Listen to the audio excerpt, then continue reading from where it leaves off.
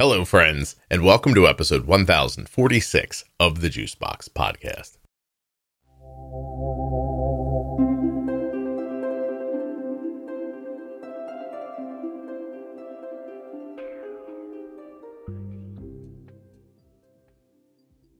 Today I'll be speaking with a returning guest. Tzipora was on episode 773. It was called Rainbow Connection, and since she was on that episode, she's developed breast cancer. She's back today to talk about her lumpectomy and so much more. While you're listening, please remember that nothing you hear on the Juicebox Podcast should be considered advice, medical or otherwise. Always consult a physician before making any changes to your healthcare plan or becoming bold with insulin. Check out the Pro Tip series. It has been newly remastered and is running right now in your audio app between episode 1000 and 1026. There's a special ad on there from the Contour Next Gen blood glucose meter that I think you're going to love. There's a little bit of a offer in there. You should go check it out because it's while supplies last. Go look in the Diabetes Pro Tip series that runs between episode 1000 and 1026. Also, don't forget to check out the private Facebook group, Juicebox Podcast Type 1 Diabetes.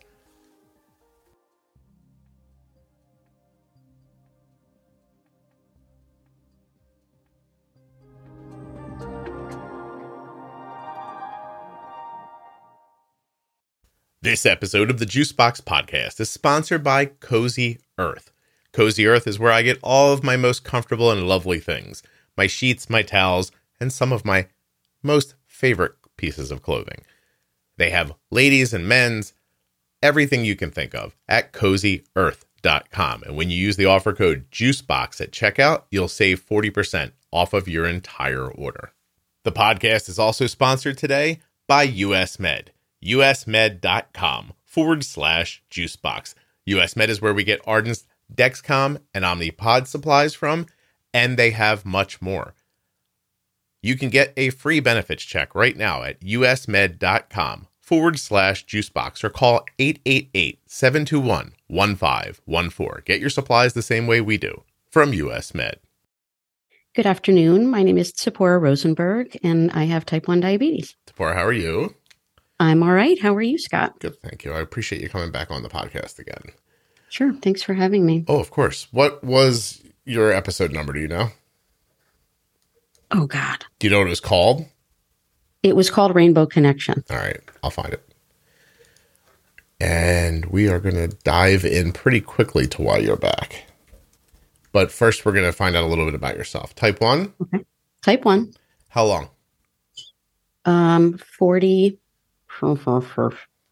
like 42 years. Was that a trumpet you were playing there? It was my imagination trumpet. It was Please don't this episode imagination trumpet. That can go. No, I don't know. It was really wonderful. You're like, burp, burp, burp. Diabetes for a long time. When you came on the podcast the first time, what did we talk about? We talked about a lot of things. We talked about healthcare experience. I teach, physicians and nurse practitioners and all kinds of healthcare people. We talked about my daughter with another autoimmune condition. Mm-hmm. But we're back on for a very different reason today. Yeah. Okay. So what makes you reach back out? Because you were just on episode 773. Like you said, it was called Rainbow Connection. And it came out on October 17th, 2022. And now here we are, March of 2023, recording again. It's really only 5 months later. Not something I normally do. So how did you get me? Well, interestingly, I went to the podcast Facebook page and the podcast homepage looking for episodes where somebody may have talked about this particular experience, because I was like, oh, I need to learn what I can learn. And this is the place where I want to begin as it relates to new and interesting health stuff and diabetes. And I didn't really see anything. So I messaged you and I said, hey, have you ever had somebody on talking about breast cancer? Mm. Now, when you and I spoke the first time, did you have a diagnosis at that point? No, I didn't. Okay. So I think we recorded, a number of months prior. Yeah, I'm doing my math. It probably was April 2022 so it's probably been a little over a year since we recorded the first time. Yeah. So how did you learn that you had breast cancer? I guess I'm looking for your story about how you diagnosed it. I am in my early 40s. And, I think thanks to diabetes, there's lots of things I do just on the schedule and on the regular for my diabetes care. Mm-hmm.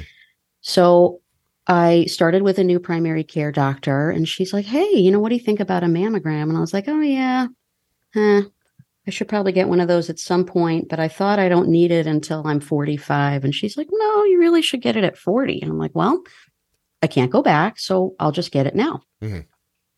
So I scheduled this mammogram, as just the initial one, thinking, whatever, it's no big deal. I have no family history.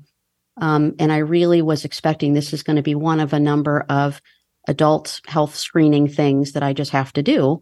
And it'll be no big deal. Mm-hmm.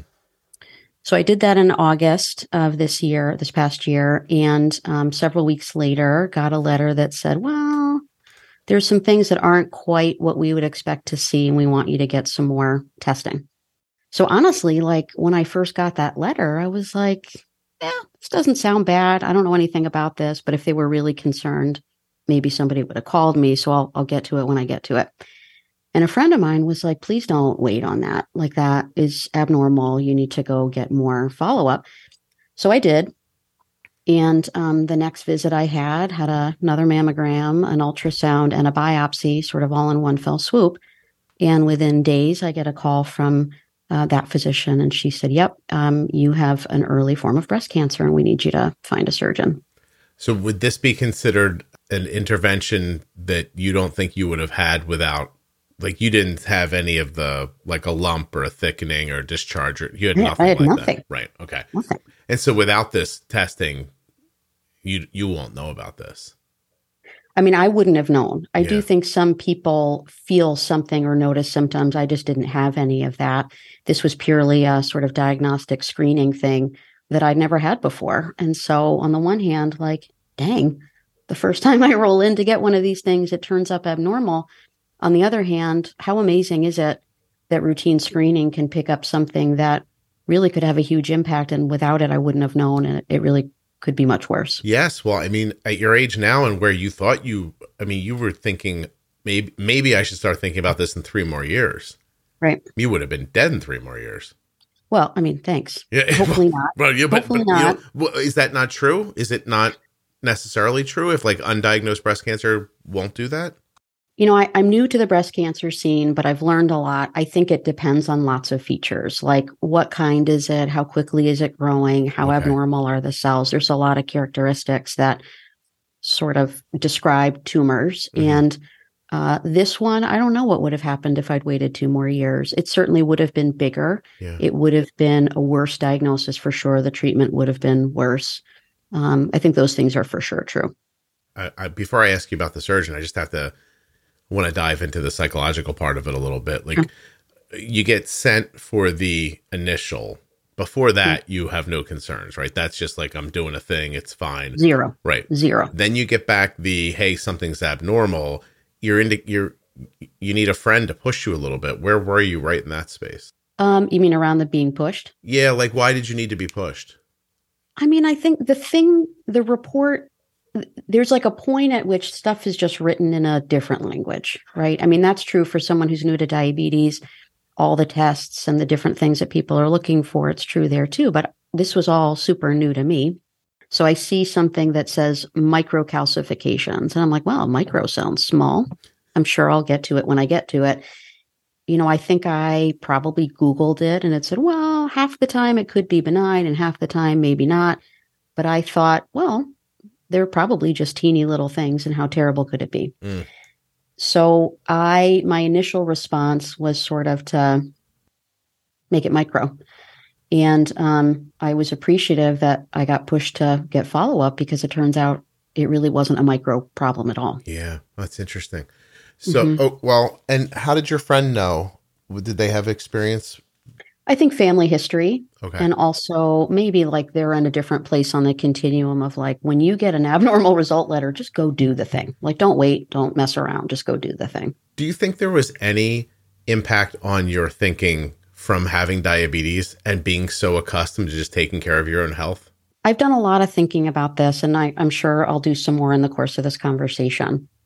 I think I'm really attuned to all kinds of things in my body. Like, all the things that diabetes could do, I'm on it. Like visual changes, I'm looking for them. Anything related to my kidneys, my blood sugar. Like I just am so tuned in to so many things. Mhm. So on the one hand, I like spend way too much thinking about what's happening in my body all the time. Right. I didn't have any reason to think that this particular thing would be a thing. So I like went all the way on the other end of the continuum. I think because I was expecting it to be negative or no big deal, I like didn't have anywhere to file worry about it. So Yeah. typically I take really good care of myself. And if somebody says you need to go for more testing, I always go and do the more testing.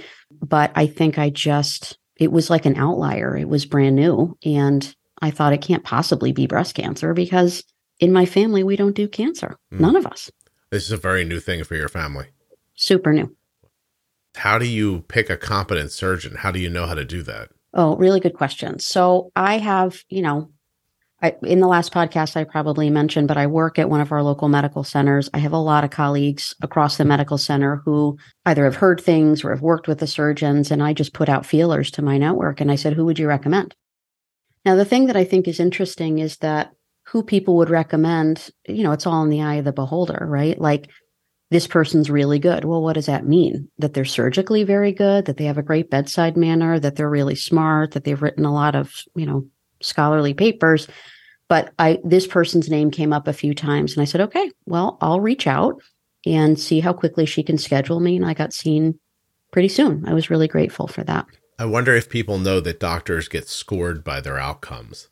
And because of that, some of them don't take cases that aren't more slam dunky. And so their scores look great because they take the ones they know are going to work out. Mm-hmm. That happens. That's a thing. It is a thing. Yeah. It is a thing. I don't know whether like in my first outreach, I was like, okay, here's all my deets. I think I just said, I've done these steps and now I need a surgical consult and, can you see me? My mom, I was just talking to somebody about this yesterday privately. And I told them like, my mom is only alive right now because Arden has diabetes. And here's the connection. Here's the connection to that. Because I've spent so much time helping Arden navigate through healthcare, I am not a person who just hears the first thing they hear and goes, oh, okay, that sounds fine. It's what you said. You're the guy. So, you're the lady. You said it. I'll do it. The first surgeon that saw my mom after her cancer diagnosis told us she's not strong enough for surgery and said she should go to rehab and then get herself stronger. Then we'll do it. I was like, okay, what do I know? That's okay. So my mom goes off to rehab. Now, I did make the argument in the moment. I said 4 days ago, she was fine. Like, like she hasn't deteriorated that much. Like she was living her life a couple of weeks ago. Mm-hmm. She hasn't been under some duress forever. I don't know that this is necessary. Like why don't you take out the cancer? No, she needs the PT. So my mom goes off for a month, I think, to a physical therapy rehab center where she's living every day, catheterized with a tumor in her and doing PT to get herself stronger. Goes through the whole thing, does exactly what they want, makes herself stronger. And she's being booted out of the rehab now. Like really try to imagine this. My mom lives by herself at that point. She's incapable of taking care of herself now because of what's happening. And they're telling us, well, her last day at rehab is Monday. And I just keep thinking, oh, well, the surgeon's going to do the surgery now. Friday, Saturday, we call the surgeon, like, what's going on? Like, when does she go to the hospital? And and doesn't call us back. Yeah. And finally I pinned the guy down and got him on the phone. I'm like, what are you doing? And he goes, well, I'm not going to be the one to kill your mom. And I'm like, isn't she dying? And he goes, yeah, but I put her on that table. She's not going to do. I said, dude, she did everything you said. And I thought to myself, oh my God, he has no intention of helping her. I was like, oh, and then we were in a panic. We moved my mom back to her apartment. We didn't know what else to do. She's now living by herself, catheterized with a giant tumor in her, like half fallen over. And clear as day, my wife and I are standing outside of our house and I'm just like thinking. I'm like, what do we do? What do we do? What do we do? What do we do? All my family's frantically looking for doctors to call. And it just occurs to me that my neighbor's son, he became a surgeon. And I called him. And he's like, God, he's in his like mid-20s, but he's like a real prodigy. He's at this hospital where there's like one opening every 5 years for this residency, and he got it. And I'm like, all right. So I thought, okay, he must either know somebody or know something, right? So I get him on the phone, and he goes, give me a minute. Contacts a friend from medical school who became an oncology OB, asks her, you think your guy would do this? It's a friend. Now I'm in the system. Like now I'm behind the scenes. Doctors are asking doctors to help me. No problem. My mom's got an appointment 2 days later, sees the guy. He looks at her and says, Bev, listen, if we don't do anything, you're going to be dead in a couple of months. What do you want to do? And she's like, well, I'd prefer, my mom said, I'd like to go down swinging is what she said. And literally, we moved us out of his office to pre-op testing. And she was on his schedule like 4 days later. Amazing. Yeah. And now it's a year and 5 months later, and she's doing great. It's amazing. The other guy was going to let her die. So I don't know how you pick a doctor, but keep that. There's a spectrum of experiences. For sure. You have to fight for yourself.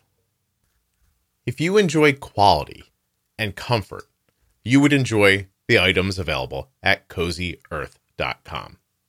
From bedding to bath towels, women's and men's clothing, and accessories, Cozy Earth has everything to make your earth a little cozier. You know what I'm saying. CozyEarth.com/juicebox. When you get there, just choose from, whatever you want. But here's the real good thing. When you go to checkout, you put the offer code JUICEBOX in the offer code section at checkout, and you'll save 40% off of your entire order. That's insane. That's 40 cents off of every dollar you spend, you're going to save when you use the offer code JUICEBOX at checkout. I'm about to pull on my Cozy Earth joggers and get on an airplane. I love flying in those joggers. Why? Never too hot, never too cold, always super comfortable, and you look good. The material is lovely. And I don't know. Like, how when you see famous people in a photo, you're like, why do they look so nice? I think it's because they know to buy better clothing. CozyEarth.com/juicebox. Whether you want a great night's sleep or to towel off in style, you want Cozy Earth. Use the offer code JUICEBOX at checkout to save 40% off of your entire order. The holidays are coming. You know what I'm saying? Now's the time. I'm going to tell you about one of the better decisions I made last year. I switched Arden's delivery of her diabetes supplies from where we were getting them to US Med. And US Med is more than edging out the service that we were getting from that previous company. Right from the comfort of your home or office, you can join over 1 million satisfied customers who rely on US Med for courteous, knowledgeable, and trained customer care. And their representatives are going to keep you up to date with your medical and diabetic supplies, all delivered right to your door. usmed.com/juicebox or call 888-721-1514 to get your free benefits check right now. US Med features a litany of things that you're going to love. How about an A+ rating with the Better Business Bureau? They accept Medicare nationwide and over 800 private insurers. They carry everything from insulin pumps and diabetes testing supplies to the latest CGMs like the Freestyle Libre 3, the Dexcom G6, and the Dexcom G7. They always provide you with 90 days worth of supplies and fast and free shipping. Better service and better care is what you're going to get when you go to usmed.com/juicebox. On top of all of this, US Med is now dispensing Novolog Insulin Aspart and Humalog Insulin Lispro through their pharmacy benefits. What are you waiting for? usmed.com/juicebox, 888-721-1514. US Med is the #1 distributor for Freestyle Libre systems nationwide. They are the #1 specialty distributor for Omnipod Dash. They are the place we got Arden's Omnipod 5s from. US Med provides Arden with her Dexcom supplies. And they're the #1 fastest growing Tandem distributor nationwide. I mean, I guess I could say it again, but are you just already online getting it done? Are you even listening to me anymore? Or have you already called 888-721-1514? Don't like the phone? usmed.com/juicebox. The other day I got an email from US Med and it said, you want some more supplies? I guess it was time. And I said, yes. I clicked the button and then they just showed up. You want to do it like that? It's pretty damn easy. usmed.com/juicebox. It just shouldn't have to be that way. And I know that it is. There's so many components of your story with your mother where I say, shouldn't have to be that way. You shouldn't have to be waiting and wondering. Families shouldn't have to read between the lines about, like, are you a good case or not a good case? And I don't mean to throw surgeons under the bus at all. I think there are so many twists and turns to healthcare and access. It's not even about finding a good fill in the blank. It's like finding any fill in the blank who will be able to see me. Yeah. But I do think you're right about what you said about Arden's diabetes. My advocacy for myself, like in healthcare, will always be strong. Yeah. I mean, there's some downsides to that too. But if I had met this surgeon in the first visit and I was like, no, I don't feel this. I don't have a good vibe. I'm not going to let that person operate on me. But I would know I could request a second opinion. And I don't know how many people know that. There's a lot of us who just sort of get what we get and we don't get upset. And we have to be active and advocate for ourselves in that space. It's interesting too, how easily you can feel pressured. And then it'll move you to like inactivity or to do something you wouldn't normally do. Like, because if I was a regular person, I would have thought, well, the doctor says my mom's not a candidate for surgery. Yep. And we would have sent her to hospice. Yep. And instead I was like, that's not right.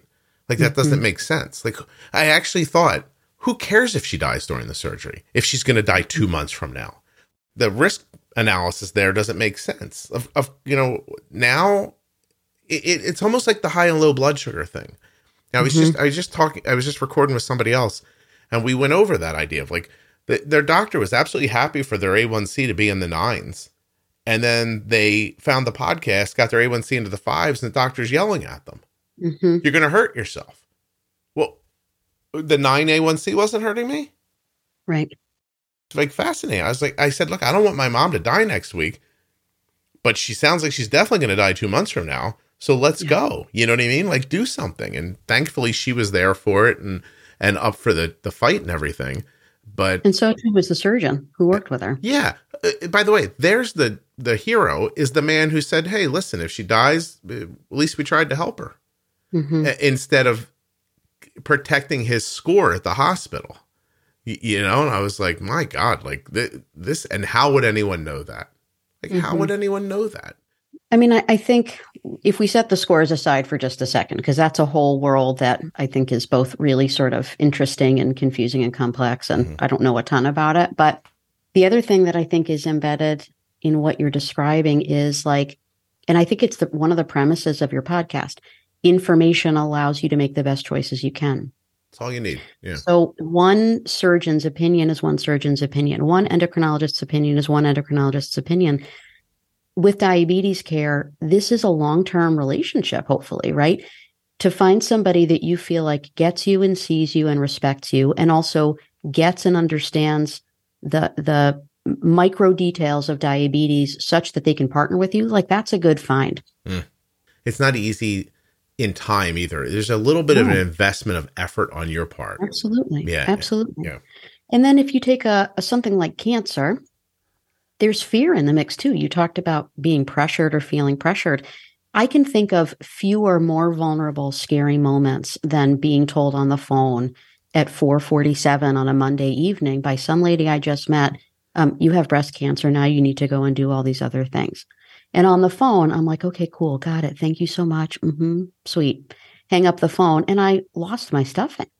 But the fear that comes with something new and scary that feels like it's threatening everything, how could you not feel pressured around the choice of a surgeon, around what do I do next? Who do I talk to? Like, the fear and the overwhelm, I think, contribute to people feeling backed into a corner and not knowing that they have choices. It's funny. I was talking to somebody recently who was expressing that at a lot of the places they're shopping now, as they're checking out, the register person spins this screen around to them where they get to choose if they want to leave a tip or not. And the person said, like, this is a scenario where no one's doing anything. Like, this is not a tipping situation. And I was like, right. She's like, this is a cash register person who's ringing something up. It's the same as been my entire life. They're making a salary. It's not like a wait person salary where they're making $2 an hour and they're living on tips. And I was wondering, like, where does this story going? Because you're really like smart, like driven, like solid, like human being. She goes, I give them a tip every time. And I said, do you want to? And she goes, no. I said, well, why are you doing it? She goes, I don't know. I can't take it. They're looking at me, or there's someone behind me. I don't want them to think I'm a bad person.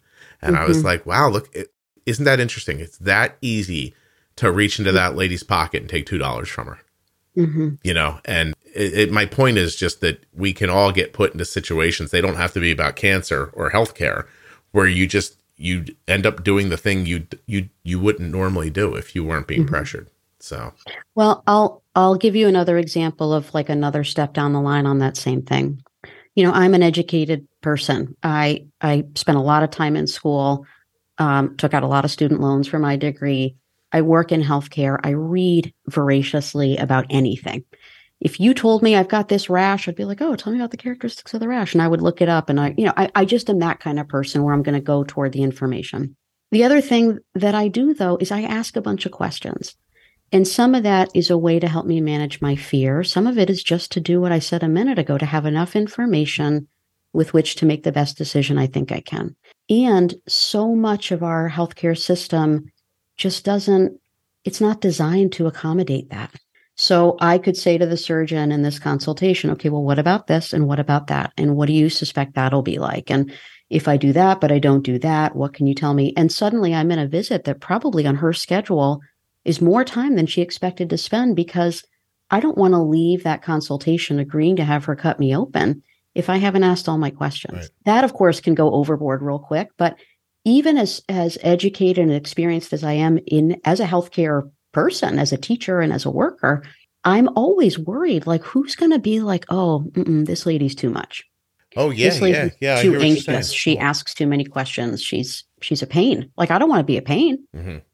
Well, especially because people have a way of leaving you when you're being a pain. Like, yeah, right. So if I have a side effect from a surgery that I'm worried about this, I'm also worried, are they going to dismiss me as somebody who's just fearful and anxious, or are they going to take me seriously? Mm-hmm. And I'm not always sure how it goes, which then means I have to come back and be persistent and, Right. Yeah. I mean, in the end, I think you just have to ask the questions, because their understanding of you can't control at all. So you might as well do what you know is right. And if they're incompatible, then move to someone who is compatible. Yeah. I mean, maybe we're spoiled here, but the idea about the timing of the appointments, I have to be honest, Arden's appointments at her endo they're forever long. Yeah. They go on until we're done. Yep. And I've never felt rushed in an endo appointment ever. But I can tell you that they're 45 minutes late to my appointment sometimes while we're sitting in the room. Yep. And so I just try to sit there and think, okay, well, right now the doctor's talking to someone else who needs this, and they're going over because of that. And don't be upset about it, just kind of let it be. But I mean, eventually the end of the day comes. Somebody's getting screwed at 5:00, so it really is obviously it's a very well understood problem, the length of time doctors have. Yes. But I don't know what you do. I also don't know, like, I often want to put myself in their position too. Like, how many of those questions are they just like, oh, it doesn't matter. It doesn't matter. It doesn't, but it does matter to you, because like you said, some of those times those questions are for your own comfort. There was a point in my initial back and forth, I think even before my surgery with the surgeon, where I interpreted the response as being like, okay, now you're asking too many questions. And I said to her, I'm guessing you do this all the time, and this might not look worrisome to you. This is my first rodeo, and I hope to never come back. Yeah. So, I might have even apologized. I feel embarrassed to say that, but I'm so cognizant of that, like that, eye roll that I wasn't supposed to see, or, something that seems mundane to them. It's everything to me. It's my first time, hopefully my only time, but it's scary and big and new. And sometimes when I label that, the person on the other end is like, okay, of course. Yes, of course you'd be scared. Of course you have questions. What else do you have? I hope it goes that way most of the time. It doesn't always, but. Well, it seems like that's a good way to reframe the conversation. So if in fact they're in their own head and just going like, oh, here we go. Here comes the next thing she's going to ask is this, like to be reminded that you've done this a million times. I've never done this before. That's so right. yeah, it's good. It's a good, really good point. Just to remind them that I'm not everybody. I'm me. Yep. Yeah. Okay. So the one other thing I'll say about that, there is something like universally human about somebody saying, I'm scared right now. And I don't know very many people where I'm not friends with them anymore, where somebody said to them, listen, I'm scared, that they wouldn't like pause and back up and be like, okay, sorry. Like, let's just sort of slow down. As a patient, I don't want to lead with, I'm really freaking out right now. I want to look put together and cool and relax and all that stuff. But when I'm terrified, if I can label it, sometimes it reminds the other person like, okay, it's too much. It's too fast. Can you just sort of slow down and be gentle? And I do think it's an invitation to humanize the situation. Yeah, for sure. Yeah. It's funny. As you were saying that, here's where my mind jumped to. Don't they tell you when you're kidnapped to tell the kidnapper like who loves you and that there are people in your life and what your name is, so that you that you don't look like a possession to them, but you look like a human being, and then hopefully try to make a connection. You really are saying that. You're saying, remind the doctor that you're a person, not a process. It's not a disease. Yeah, it's not a cluster of cells. Yeah, that's such a good idea. And you can also see how they could get in that situation too. For sure. Absolutely. Absolutely. Listen, I'll share this with you. When I speak to people privately, which I don't do as much as I used to, but I still do it, sometimes they'll want to get on the phone and tell me this big story about their diabetes that they think is going to illuminate the problem, and then I'm going to figure out the problem. And after a number of conversations like that, what I learned was that their understanding of what's happening is so skewed that hearing the story is almost not valuable a lot of the times. So I learned to ask questions. I'm like, and I'll say, look, I want to hear your story, but first answer these questions for me. And after they answer the questions, most often I'm able to point them in the right direction. But the story they tell, like, I'm not going to lie, there have been moments where I'm on the phone, I'm like, I don't even know if I need to be here. You know what I mean? And so I wonder how often doctors feel that way. Like, oh, they're going to say this, and then this, and then this, and then they'll go to this, and then they're going to cry, and then this is going to happen, and we're all still going to end up in the operating room anyway. I wonder if that doesn't happen, It's got to, at least some of the time. Yeah. And I'm like you, I can't fault, the people or the times when it does happen, because there are so many of us who need whatever is the thing, a surgeon, an oncologist, an endocrinologist. So part of me gets that. Yeah. No. But then when I'm in the room, it's like that, that wackadoo funhouse mirror thing where I'm like, I just feel like I need to be the only one in the world right now. Yeah. And nothing wrong with it. Right. I mean, even if you want to just look at it from a business model, you're paying, so do the thing. If they can catch me, I'll pay. You haven't paid for that surgery yet? Health insurance is a good thing. I'm very fortunate to have it. It's a good point. What was your out-of-pocket for the surgery? So this is going to sound super twisted. I play a game every year with my health insurance where I have a high deductible plan, but I every year I'm like, how quickly can I meet it? Diabetes is quite costly. So if I fill all my supplies at the start of the year, I'm out a couple grand between that and other stuff with my family. Then I'm like, cool. Now I'm in my regular co-insurance frame of mind. It happened to be that last year I had the surgery in November and actually had a second one in December. I'd already met my out-of-pocket maximum, so cost to me was zero. Wow.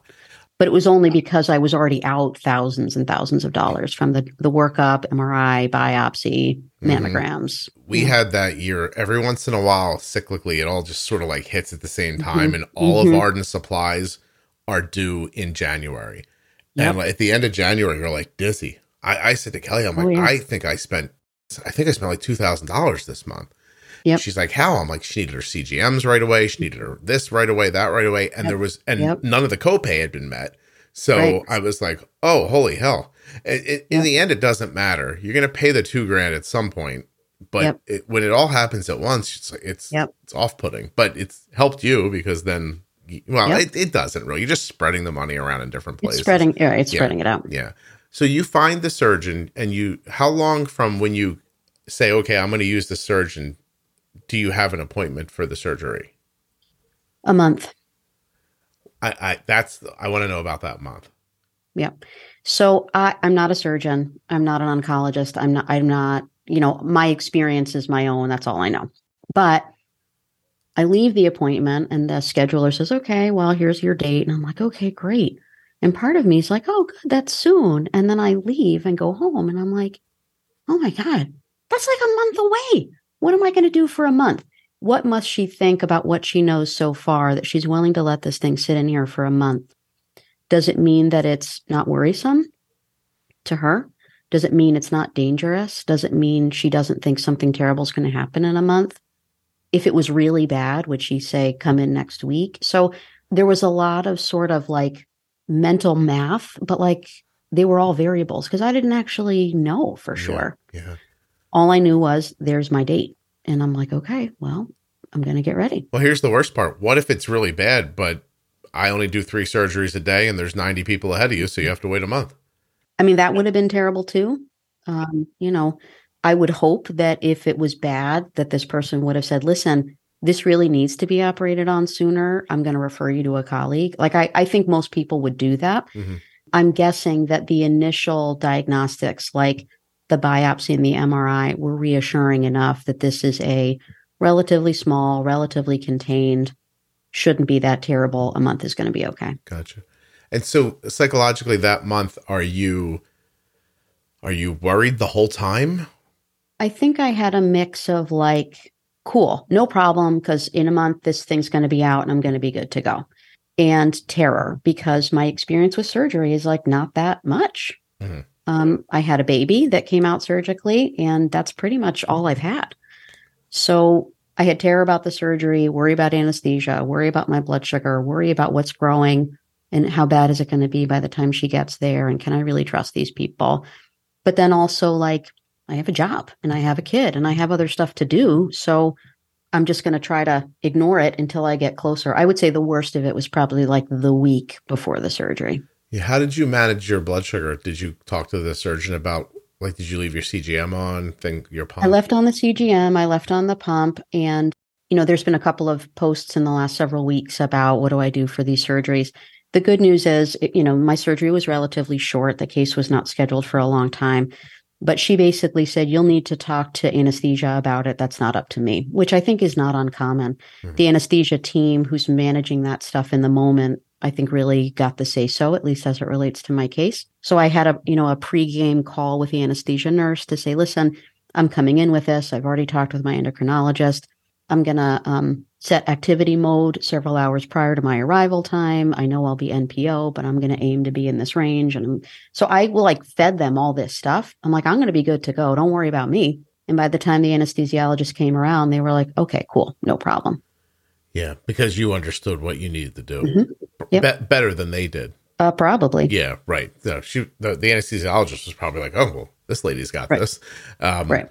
Thank God, because I don't really want to worry about it. She's got it. Cool. Day before, did you worry about that? Right, there's a time you can't eat after midnight. Did you think, what if my blood sugar gets low? Well, the guidance I got from the surgeon was, if you get low, you can do clears like apple juice. And I'm like, okay, that's probably not exactly how I would treat alone.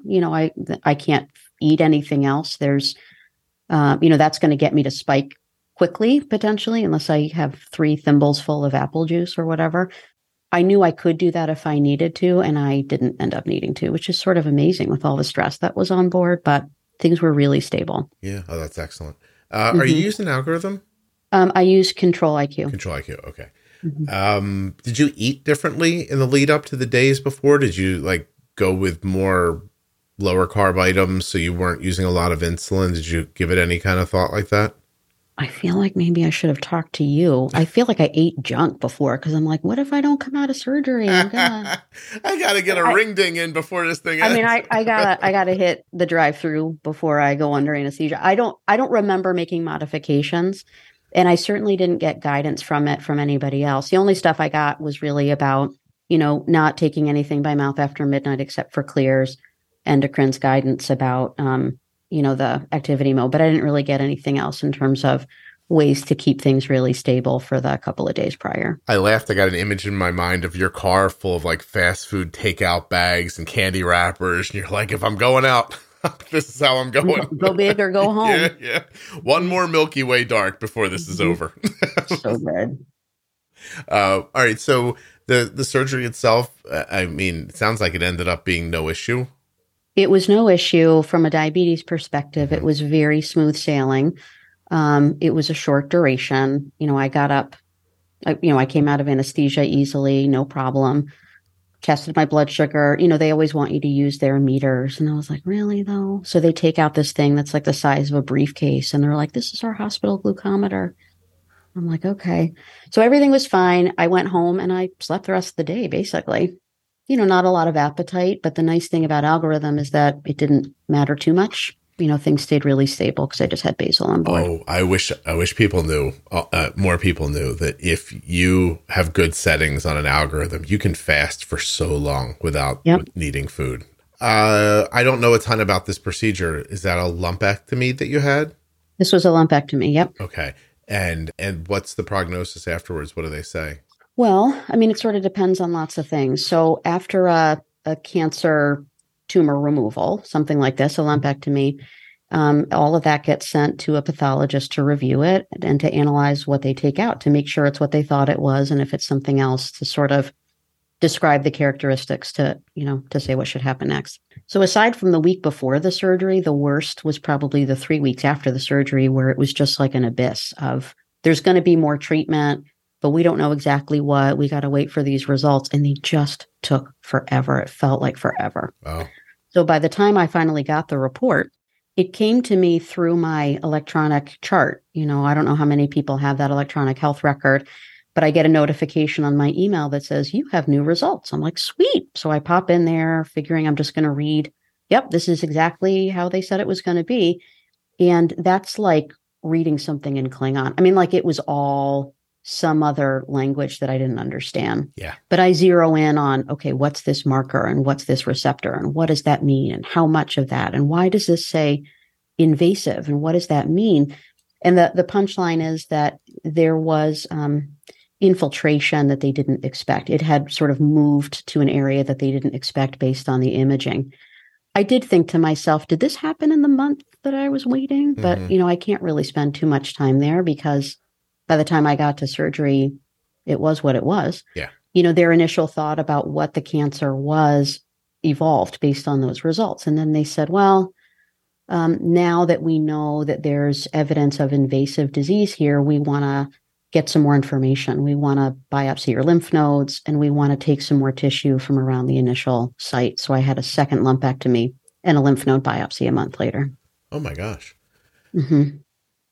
Is there an indication that this is, what is that? This is the end conversation, or do you have to get anything prior? Is there any medications, chemotherapy afterwards? Do they start talking about like taking your breast? Is there anything like that? Or is it just, we'll do this? And right. Really good questions. Yeah, so like at the initial, I'm meeting with the surgeon. So to rewind the table a bit, I'm sitting with the surgeon. She says, listen, this is what we think you have. We think this is contained in the duct, like in the milk duct. You could choose anything from a lumpectomy to a bilateral mastectomy. And I'm like, why would anybody do that? And there are good reasons why people would do that. If they have a family history, if they're concerned about it coming back, I'm concerned about it coming back, but if there are other risk factors, they might say, listen, just take them both because I don't really want to deal with this. I'm so scared. Just take them. And that's a reasonable choice, even for relatively contained disease. But I was like, I feel pretty attached to these. I would like to keep them.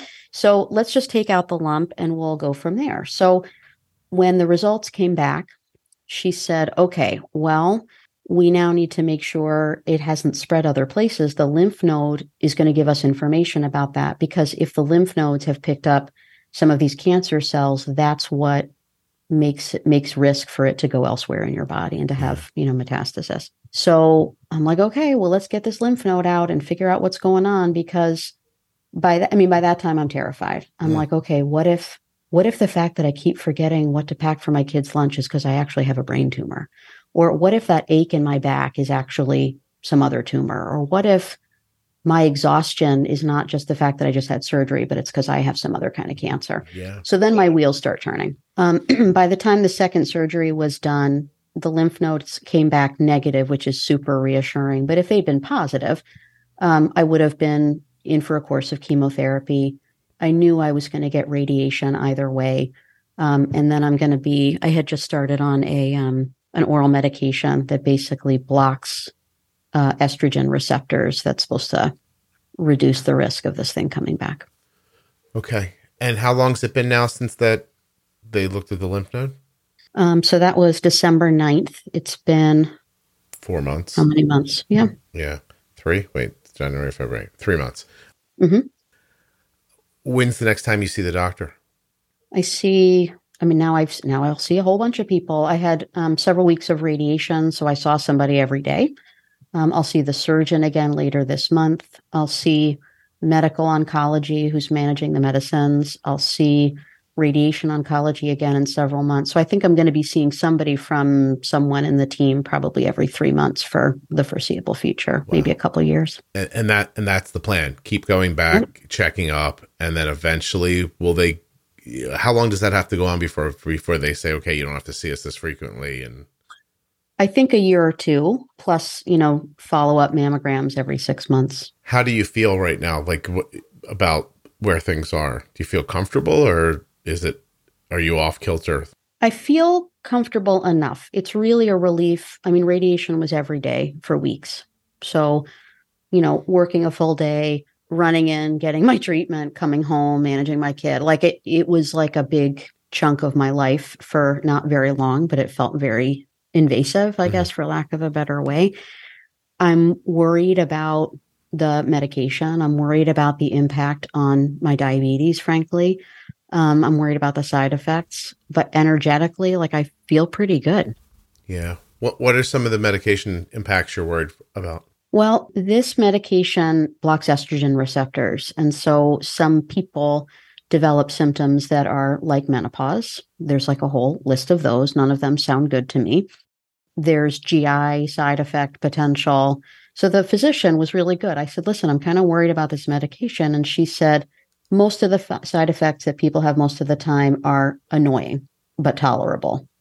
I always think it's interesting when a physician says tolerable because to you, I'm not tolerating it. Right? Yeah. So annoying, but tolerable. But some other ones include blood clots. I'm like, oh, that doesn't sound good. Which I don't know how I'm going to know. I've never wondered if I had a blood clot. You'll have a heart attack. That's how you'll know. Great. Yeah, and then will it be because of the medication or because of diabetes? No, thanks. Mm-hmm. I see what you're saying. It is interesting. I don't know what else they would say. You know what I mean? But the idea of don't worry, it'll be tolerable. What does that mean? It's going to be more tolerable than getting breast cancer again on that side. I think that's what they're saying. Yeah. It's not the other alternative. So right. Any feeling of you have to be kidding me? I have type 1 diabetes. I'm getting cancer too. Okay, here's the real. Someday I'm going to write a book and I'm going to call it The Short Straw, which is funny because I'm also short. I know we talked about that in the first recording, but I'm not bringing it up this time. Thank you. Somebody draws the short straw. And I'm like, can somebody else please draw it? Or what if we threw the straw away? Why are any of us drawing the straw? Why are we straw? Is there a certain number of people that have to get extra BS things for their health? And why does it have to be me? So I definitely have that, why me? I also have okay, well, there isn't a certain number of people who are going to get it. And, I just am unlucky. I think it's I am pretty well equipped, honestly. I'm equipped because I have experience with chronic illness. I'm equipped because I know how to navigate healthcare. I'm equipped because I have family support. I'm equipped because I have health insurance.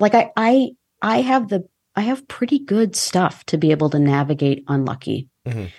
And I really wish I didn't have it. I really hope I don't get it again or something worse. And I've grown up with diabetes. I'm looking at all these parents with kids with new diagnosis who are so scared about so many things. And I think, you know what? These kids are going to do great if they use all the technologies and they have all the support and they know how much you're invested in them.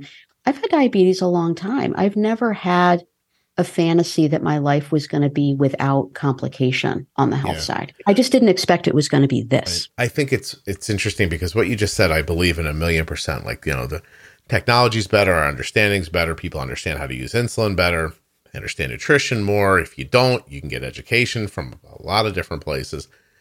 And yet, if you said that to me and my kid was newly diagnosed, I'd think, yeah, but it's going to go wrong for somebody. Is it going to be me? Is it going to be her? It could be. And then that's enough of the unknown to not allow you to accept the fact that overwhelmingly you're probably going to be okay. Yeah. I think that's right. Yeah, it sucks because there's no way to just, here's the secret for people who want the secret. You have to do everything that you can do and then believe that it's going to be okay. And then if it's not, do everything that you can do. And then as soon as you're done, believe it's going to be okay. Yeah. And that pacing, not just big picture, but the truth is that that's the same frame of mind I use around correcting like a blood sugar. Mm-hmm. Like there'll be times, as an example, there'll be a time when I see a number and I'm like, we have to correct that. And we correct it and everything works out the way we expect. And then one time you correct that same number and you end up low. Yep. You can't say, well, we did this 4 times and one time a low came, so we'll never do it again. You actually have to think the opposite about it. Like, I did this 4 times and 3 times it worked out exactly the way I expected it to. Yeah. And that's our goal. And that's hard. I can tell you from my perspective, like pulling that trigger at 2:00 in the morning and you're like, this needs insulin. Yeah. And you think, but I don't want her to get low. Yeah. But I have to be willing to see the low because this is the right thing to do. You make yourself crazy if you live in the uncertainty of it. So you just say, I'm doing the right thing, and you continue to do the right thing. I mean, earlier you talked about sometimes in fear, people get paralyzed, right? Like that scenario that you're raising now is the same kind of thing. You just have to do the next right thing as best you can. Right. And then if you come to learn later with new information, oh, well, maybe that wasn't the right thing, then you manage the next moment with the same thinking. Like, I just got to do the best thing that I know how to do right now. And it's true here too. It's true with diabetes all the time, but it's true here too. My fear was not going to keep me from getting surgery or having radiation or swallowing this pill. Yeah. But if I come to learn, oh, well, that wasn't right, or now there's new information, I'll take the new information and then do the rightest next thing then. The best example, because of the lack of oxygen and the speed and the force that it takes to put a person into space, it's a perfect example for this. Because humanity has shot people into space however many times they've done it. And overwhelmingly, those people have come back. Mm-hmm. Some people died at launch. Some people didn't get off the launch pad. Some people got up into the sky but never made it to space. Some people got out into space but couldn't make it home. But overwhelmingly, most of them came back. And they all did the same thing. They did the next most important. They kept making the next most important decision. And that's what healthcare is. That's what life is. You just keep making the best decision available to you. And even if it's a chess game, like did you ever see somebody will lay over their queen and give up, right? Again, they'll say, well, in 5 moves I was done. I would have played out the 5 moves. Yeah. And I think of it that way. Like, just keep going because the odds are you're going to play right till the end of the game. Yeah. And so there's just no value in throwing your hands up and giving up, or saying, I'm not going to do, I'm going to take a big risk here when I know this next good. I don't know. I don't know if that makes sense, but I think of life as like I'm in a tin can and there's no atmosphere around me. And I just keep making the decisions that keep me alive. So, well, I mean, it sounds like you're taking a play out of your mom's playbook. You want to go down swinging. Yeah. That playbook, I gave that to my mom. So, sorry. I was trying to give props to your mom. I mean, I think I definitely am the kind of person who wants to know the end, right? and I don't mean like, oh, how am I going to die or when? What I mean is, I want to know what's the end point of this thing. So if I do this, then what happens? And then what happens next? I want the map, right? Mm-hmm. And in so many ways, that's about like having a feeling of power or control to help manage fear. But there's so much stuff that you can't know in advance. So the amount of trust that I have to put in somebody else, like a surgeon or a medical oncologist or whoever, to say, okay, well, we think, the odds are really good that this is going to end up okay. And I'm like, okay, but I want to know how this story ends. In fact, when I wrote to you, you and I joked a little bit, and I was like, oh, maybe I shouldn't record this until I know there's a happy ending, because like I'm not at the end of the road with it yet, right? And even as I got ready to sit down today to record, I thought, okay, well, what am I going to focus on? What am I going to talk about? Because this isn't really done. Right. And nobody's going to come out and be like, okay, here's the point at which we think there's cure, because there's already evidence that my body is doing wackadoo things. So this particular thing, this whack-a-mole situation, could be over with for now, but like, be vigilant. So if I can't have the map, if I can't be in control of what's going to happen next, the only thing I have left is to do the next thing as right as I can. Right. And folded into that is keep living your life the same way too. You have children, and you have you're married. You have there's a life here. Like, just you keep doing the things with the intention of making it till the end. I don't know if it's just the cancer that speeds up the idea in people's heads. Mm-hmm. This is what life is. You're just experiencing it now on what feels like a faster timetable, mm-hmm. even though that's very well may not even be true. Mm-hmm. Being able to see having the feeling that you see what happens at the end, it gives you that feeling like it's coming. But mm-hmm. we don't think about that day to day. Like, there's someone's listening right now who 25 years from now is going to get hit by a car and killed. Oh, God. Well, it's true. And so but that person will never live their life as if that's going to happen. Mm-hmm. If they did, that would be insane. Mm-hmm. And so you don't have to think about it because it's not real, but it doesn't mean it's not going to happen. And mm-hmm. and you're forced into a situation where it's very real and it feels like it could very well happen. And the secret, I guess, the conundrum is, how do I take the next step, mm-hmm. imagining, no, this is not going to be what happens? Because it doesn't matter. It's all in your, I know it sounds crazy, it's all in your head.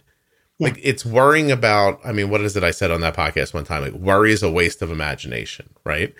But the problem is, at this point, you're not just in a worry situation. Like, there's real things happening in front of you. Yep. And so how do you find the balance? Well, I'll tell you what, I've had diabetes a long time. And if you were to have asked me prior to all this cancer stuff, like, what's going to be the thing? It's morbid, right? Who would sit down at a party and ask me this? Like, how do you think you're going to die? But I would have said there's going to be some complication, a cardiovascular thing. Something's going to happen, because I will have had diabetes for a long time, no matter when the end of the road is for me. Yeah. The thing that has been hardest so far about this thing with breast cancer is that I didn't see it coming.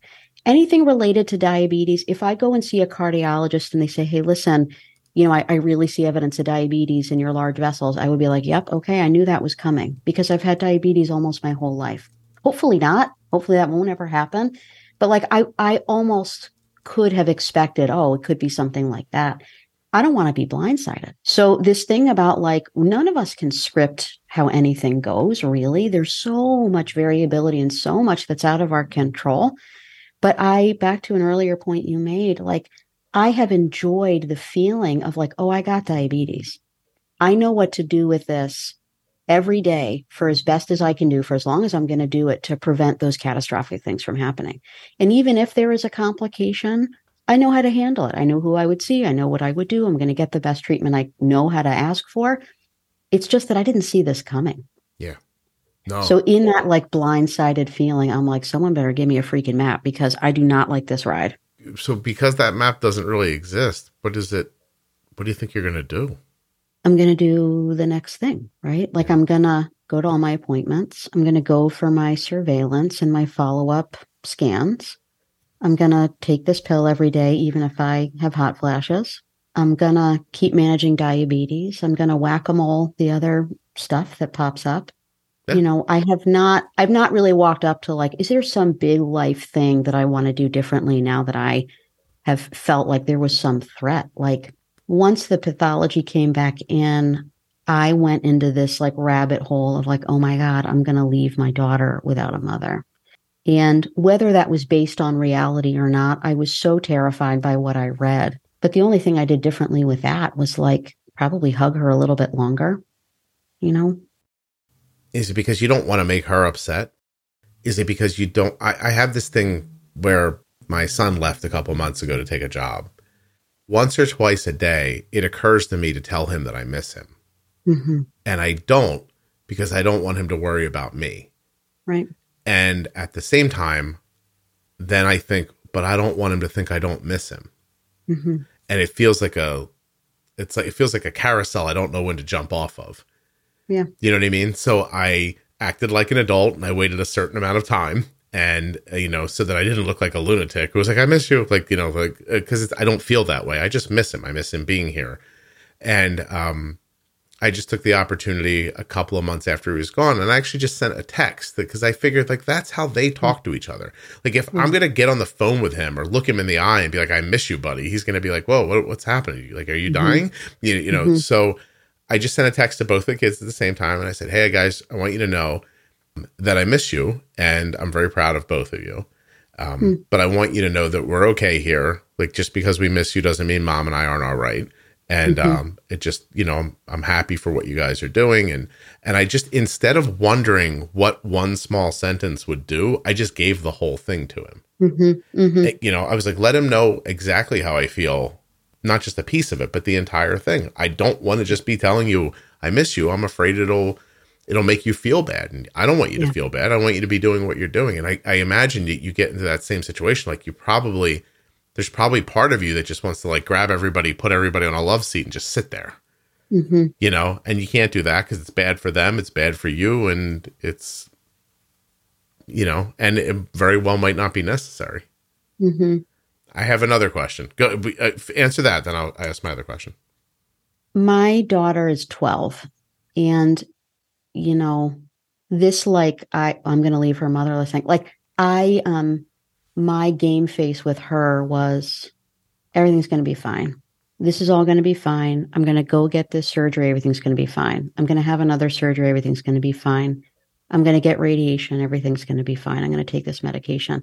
And some part of me has to believe it enough to tell her. Right. Because I really can't, like I can't for her and I can't for me really entertain the possibility that it's not going to be okay. Yeah. There's no benefit in it, honestly. I mean, where would it get you? I mean, there's a part of me that's also like, okay, but that's real. I'm sitting here crying by myself because I'm scared that something terrible and catastrophic is going to happen. And I won't have told her all the things I want to tell her before she turns 13. Like what you said about how to gauge, like how much is the right amount? How brave do you need to show yourself to be? How authentic can you be about some of the softer stuff? And, I just tried to figure it out with her. Like I'm gauging how much she can handle. I'm stopping when it looks like she's had too much. And I really did believe this is all going to be okay. Mm-hmm. And even if it's worse than I thought, or even if there's more down the line, like we'll make it okay. We'll make it okay. Because by the time we get there, we will have figured out how to be okay. I once thought, I am going to write another book. I'm going to end up writing down everything I wanted to tell my kids that I forgot to tell them. Mm-hmm. And it would be creepy if I just wrote it down and handed it to them. Maybe I'll write a book about it. Mm-hmm. And then I thought, writing a book's so difficult. Maybe I'll just make a podcast about it. I mean, either way, either way. But it really is it's a conundrum. There doesn't seem to be a win in it. Like, mm-hmm. as my son was leaving, I was like, oh my God, there's so many things I didn't tell you. Like, and then I thought, I'm never going to tell him these things. Like, I'm going to stay involved in his life. And when I see an intersecting of moments, I'll say a thing. And hopefully I don't get too old too fast and I can stay on my toes. You know what I mean? Right. And we do that. Like, there are days like I don't talk to him and I think, I should have called him today. But he's like going to a job and coming home and cooking for himself and cleaning his place. And, like he's learning how to be a person by himself. He doesn't need to talk to me every day. I need to talk to him every day. He doesn't need to talk to me every day. Yeah. Yeah. And so like when we finally do talk and we kind of go over things and, he'll ask questions and he's like, I don't know, what do you think this means, about a work thing or something like that. And I'll say, well, I know how it seems to me, but you tell me what it feels like to you. And then he tells me and I go, that seems reasonable to me. Or I think I would pay more attention to this part of it. Or, and then there's this odd moment. This is the worst. There's this odd moment when you're done talking and you don't want to hang up, but there's just nothing left to say at the moment. And you're like, all right, I'm going to go. And I'm like, oh, okay. I'm going to go back to, I'm going to go back to work. And then we're like, bye. And it was over. And I think, oh, he was right there. I should have thought of something else to say. But it'd be real weird if you were like, can I just listen to you breathing? No, I'm not doing that. Although he and his girlfriend watch movies together over FaceTime. Because they both took jobs in different cities. And it's amazing. Yeah. So here's my question. Are there days when you forget about all this and you get back into real life, like petty, minor things? And does the cancer make you ever think, why do we care about this? Or do you find that you fall back into it and it's very comfortable just to worry about things that you now know don't matter? Because you now have, by the way, you have perspective from a number of angles that people don't get perspective from. You have perspective from a diabetes perspective. You have perspective from a cancer perspective. You're pretty high up on the perspective level at this point. But does that still not mean that you don't walk into the kitchen and say something like, no one cleans these dishes but me? How does that all go? I think I've definitely had less tolerance for things that someone else is like, oh, this is super important. And I'm like, okay, but it's not. I mean, there definitely have been stretches of time like that. Today, I think I'm probably still too close to be fully back into business as usual. I've got scars that haven't fully healed. I've got, stuff from radiation, things that are just like reminders every day. When I get out of the shower, I'm like, oh yeah, no, this is like really pretty recent.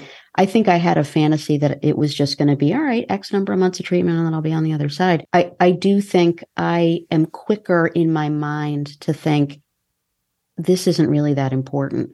What I haven't quite mastered is how to finesse like navigating that with other people. I don't want to be. Oh, I know what you mean. Like it seems over to them, but it's not over to you. Right. Yeah. Yeah. You're almost like a person who came home from war and everybody's acting like it's over. And you're like, I'm still having bad dreams. Yeah. Yeah. I brought it up because my mom the other day was like, she's 80 and, she's living in a place where she doesn't have a ton of mobility. Like she can't just run out to the store if she wants to and stuff like that. And so my brother works a weird shift and he can't call her back right away. And she's right on the phone to me. She's like, nobody's calling me back and I'm running out of milk. And I'm like, all right, Mom. And then we're talking about it and everything.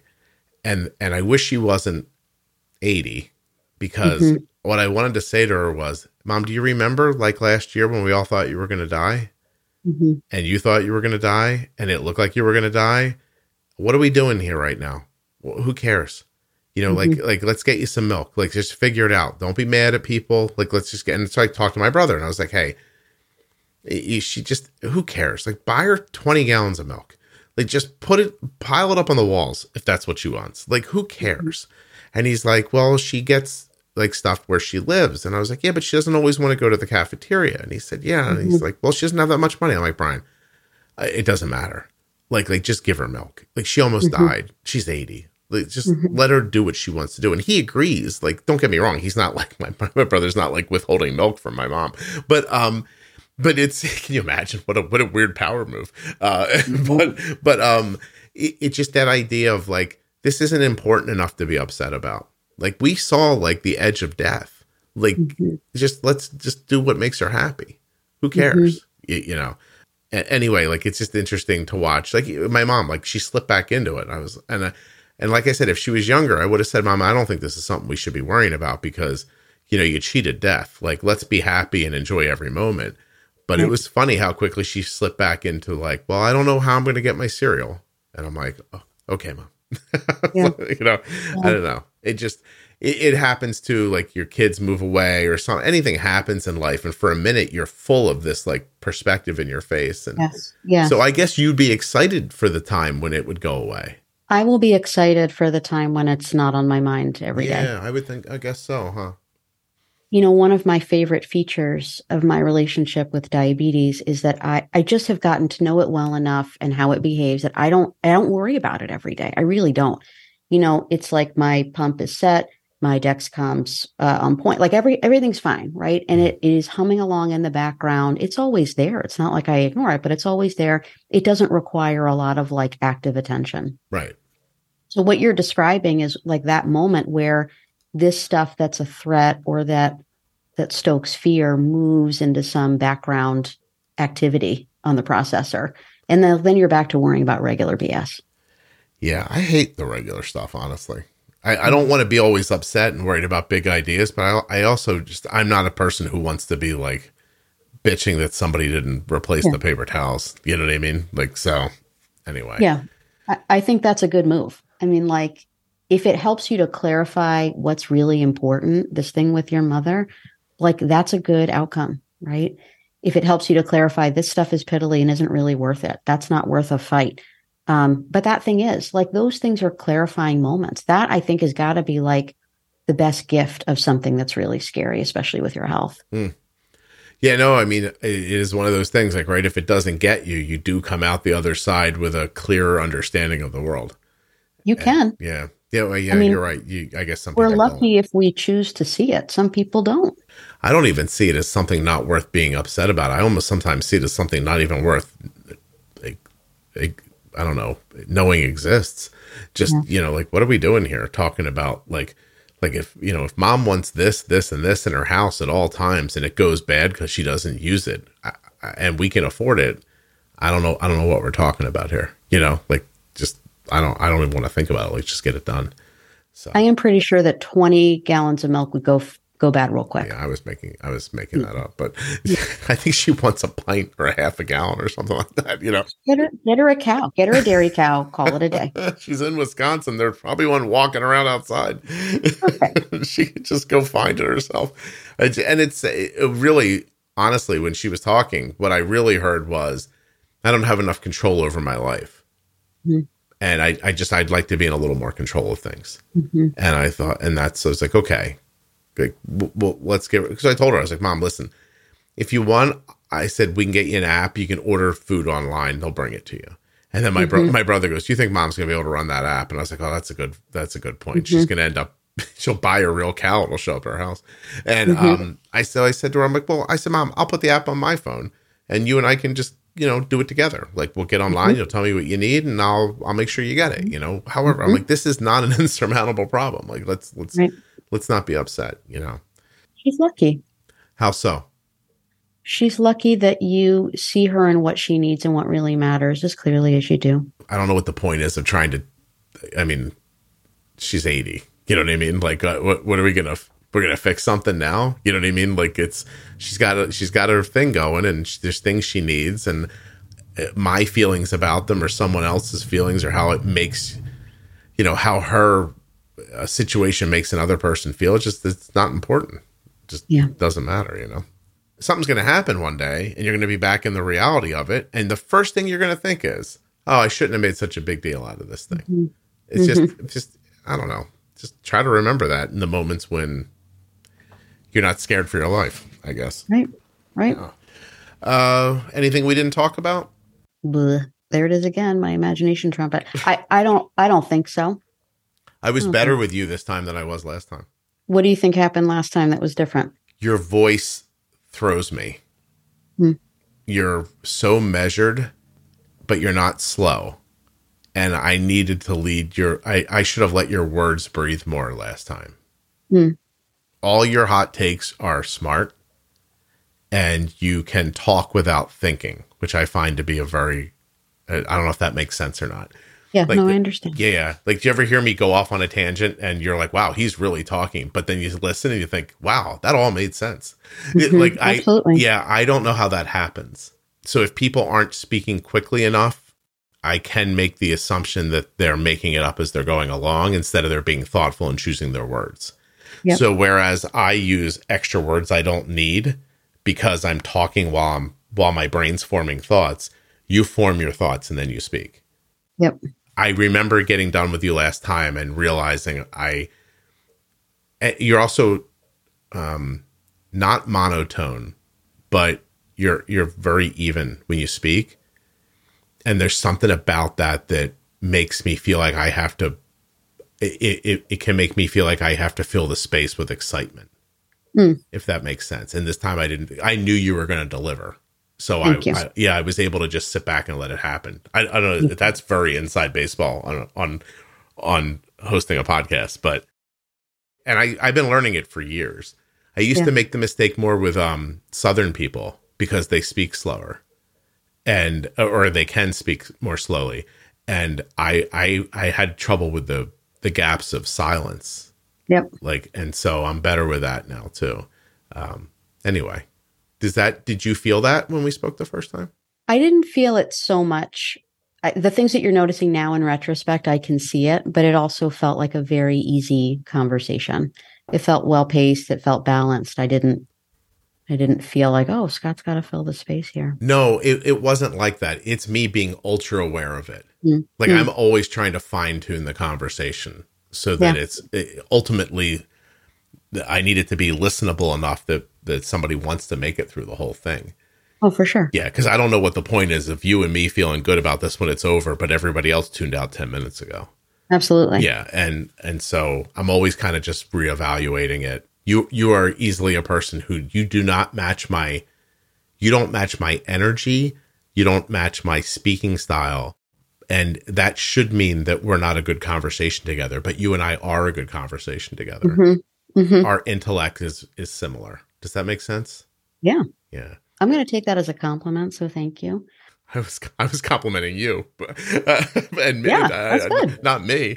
I was like, I'm lucky to be here in this conversation. I feel like I'm lucky to be in this conversation with you. Thank you. No, of course. No, but seriously, I had a really interesting, I'm going to let you go in a minute, but I had a really interesting conversation yesterday with a gentleman whose kid was diagnosed in the last couple of years. It's a private conversation. And they're in the position professionally where they were able to, I didn't have all the details, sound like some money was made, and they were able to kind of walk away from their job. And they want to put their professional efforts into helping people with diabetes. And this person's been kind of like on almost like a talking tour, meeting people who help people with type 1 and trying to figure out like what's missing in the space and things like that. And we must have talked. I jumped on the phone, if I'm being candid, I jumped on the phone to be polite and because his previous work experience I found impressive. So I thought this won't be a waste of time. Mm-hmm. And then we got on so well. I'm afraid to look at the call timer from yesterday. I think it's possible we spoke for 90 minutes on the phone. Mm-hmm. Mm-hmm. When I got done, I was just very impressed, really impressed with the pace that he spoke at and still made utter sense. Every word that came out of his mouth. And there are moments when I could feel that he's better educated than I am because he didn't fumfer for words where I sometimes lose my words and things like that. And then I thought, maybe I should have went to college. Like I actually thought that while I was talking to him, like maybe I should have gone to college. But yet he was complimenting me for being honest where he wasn't running into a lot of that in these conversations. A lot of people were protecting their position and, saying high-minded things that weren't going to actually amount to anything for people with diabetes. Mm-hmm. And it was a really, I said to him afterwards, I was like, I really enjoyed this. I don't have a ton of private conversations that I walk away from. Like, that's one of the secrets about the podcast. I really love talking to people. Yeah. And I don't get it enough in my life. So, this is a good excuse to do it. Well, I think it's awesome. You've turned it into something that just is like pretty remarkable and super high value to a lot of people. Finally, my dad said somebody was going to punch me in the face, but he was wrong. That story has not been written to the end yet. It's possible someone to punch you in the face. Yeah, someone's going to do it eventually. But what does Cole say all the time? He's like, one of those podcast people is going to kill you. So, I mean, please don't even put that out there in the universe. can you imagine? I mean, I'm not joking about it. Yeah, no, it's funny because even when you look back on it, I'm adopted. I've said this on the podcast before. Like, my parents would have conversations, and I'd be like, that. I could think in my head, I'd be like, that's not the right answer. Like, how are you people not seeing the right answer? You know, and it was all very confusing. And I always thought of it from my perspective. It wasn't until I was older that I thought of it from his perspective. Like, my dad, as an example, thought I was sarcastic. I was just thinking more quickly than he was. Mm-hmm. And our thoughts weren't aligned because we're not genetically linked in any way. And he just thought I was an asshole. Like, he really did. He was like, what's this kid being a jerk for all the time? And I'm busy going like, hey, I think we could do this better. Or, you know, why are you not considering this? And I look back now, and I think that's all it was. It's just we were too, we were incompatible, honestly, like intellectually incompatible. I don't know. It's fun to talk to people and not care about that. Yeah. Like, that's what I love about the podcast. Like, there have been people who have gotten on in my real life. I might not talk to this person, and what a mistake that would be.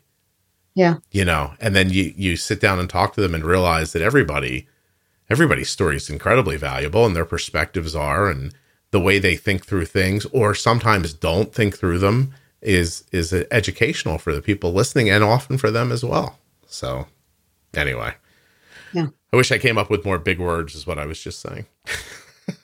Yeah, you don't need big words. You don't think so? I mean, you don't need that. Mm-mm. In my very first experience like this, my wife was kind of the youngest person in her company when we were really young. So we got invited to like a party at someone's home where everyone was just older than we were. And it was a little weird because it's just like when we were raising kids. Like, everybody who had kids Cole's age was 10 years older than us. And so you always, you felt like an outsider, like you're like, I don't belong here, you know? But we were at this party, and I just was like, what am I going to do? Like, I'm going to stand in a corner. Like, Kelly's over there, like, with the women folk. I should go outside where the men folk are. And we were just out talking, and I don't know what, I have no idea what happened. And at the end of the night, the host of the party, who was a gentleman much older than me, pulled me aside and said, I really enjoyed speaking with you. And I was like, oh, thank you. And then I didn't think anything of it and left. But now I look back and I realize he was shocked that somebody younger than him got in that conversation and hung in that conversation. Yeah. Yeah, I didn't know that at the time. So I thought you were going to say he punched you in the face. So this was a much better ending. gave me a cigar, actually. Now that's a big deal. Yeah. Yeah, I thought so too. So was very interesting. Anyway, this is not about me. It's about you. And let me end this by saying I will think of you, and I hope nothing but the best. I continue to find good answers and follow your path. I'm Thank you. I'm on your side and in your corner. That's for sure. I appreciate it. I'm going to do my best for you and your mom too, by the way. Oh, thank you. Yeah, she really is doing terrific. So we get her some milk, for God's sake. Yeah, poor woman. She's not like she's even lactose intolerant. What do you think we should call the episode? I have my answer already. Oh my God. If you say imagination trumpet, I'm out. It's insightful and fun. Oh. What do you think I got? You don't know? No. Whack-a-mole. Love it. There we are. I love it. I only wrote down one for you. It's like, awesome. This is it. This lady's story is about fighting the fight in front of her. We'll call it whack-a-mole. I love that. Yeah, great. All right, hold on 1 second for me, okay? Okay. Thanks. I want to thank Sephora for coming on the show again and being so terrific. I also want to thank US Med and remind you to go to usmed.com/juicebox or call 888-721-1514. Get your free benefits checked now. And don't forget CozyEarth.com. Use the offer code JUICEBOX at checkout to save 40% off of your entire order. Check out the private Facebook group, Juicebox Podcast Type 1 Diabetes. And of course, you can visit all of the sponsors in the show notes of your podcast player or at juiceboxpodcast.com. There's links there to everybody. And when you're supporting the sponsors, you're supporting the show. Thank you so much for listening. I'll be back soon with another episode of the Juicebox Podcast.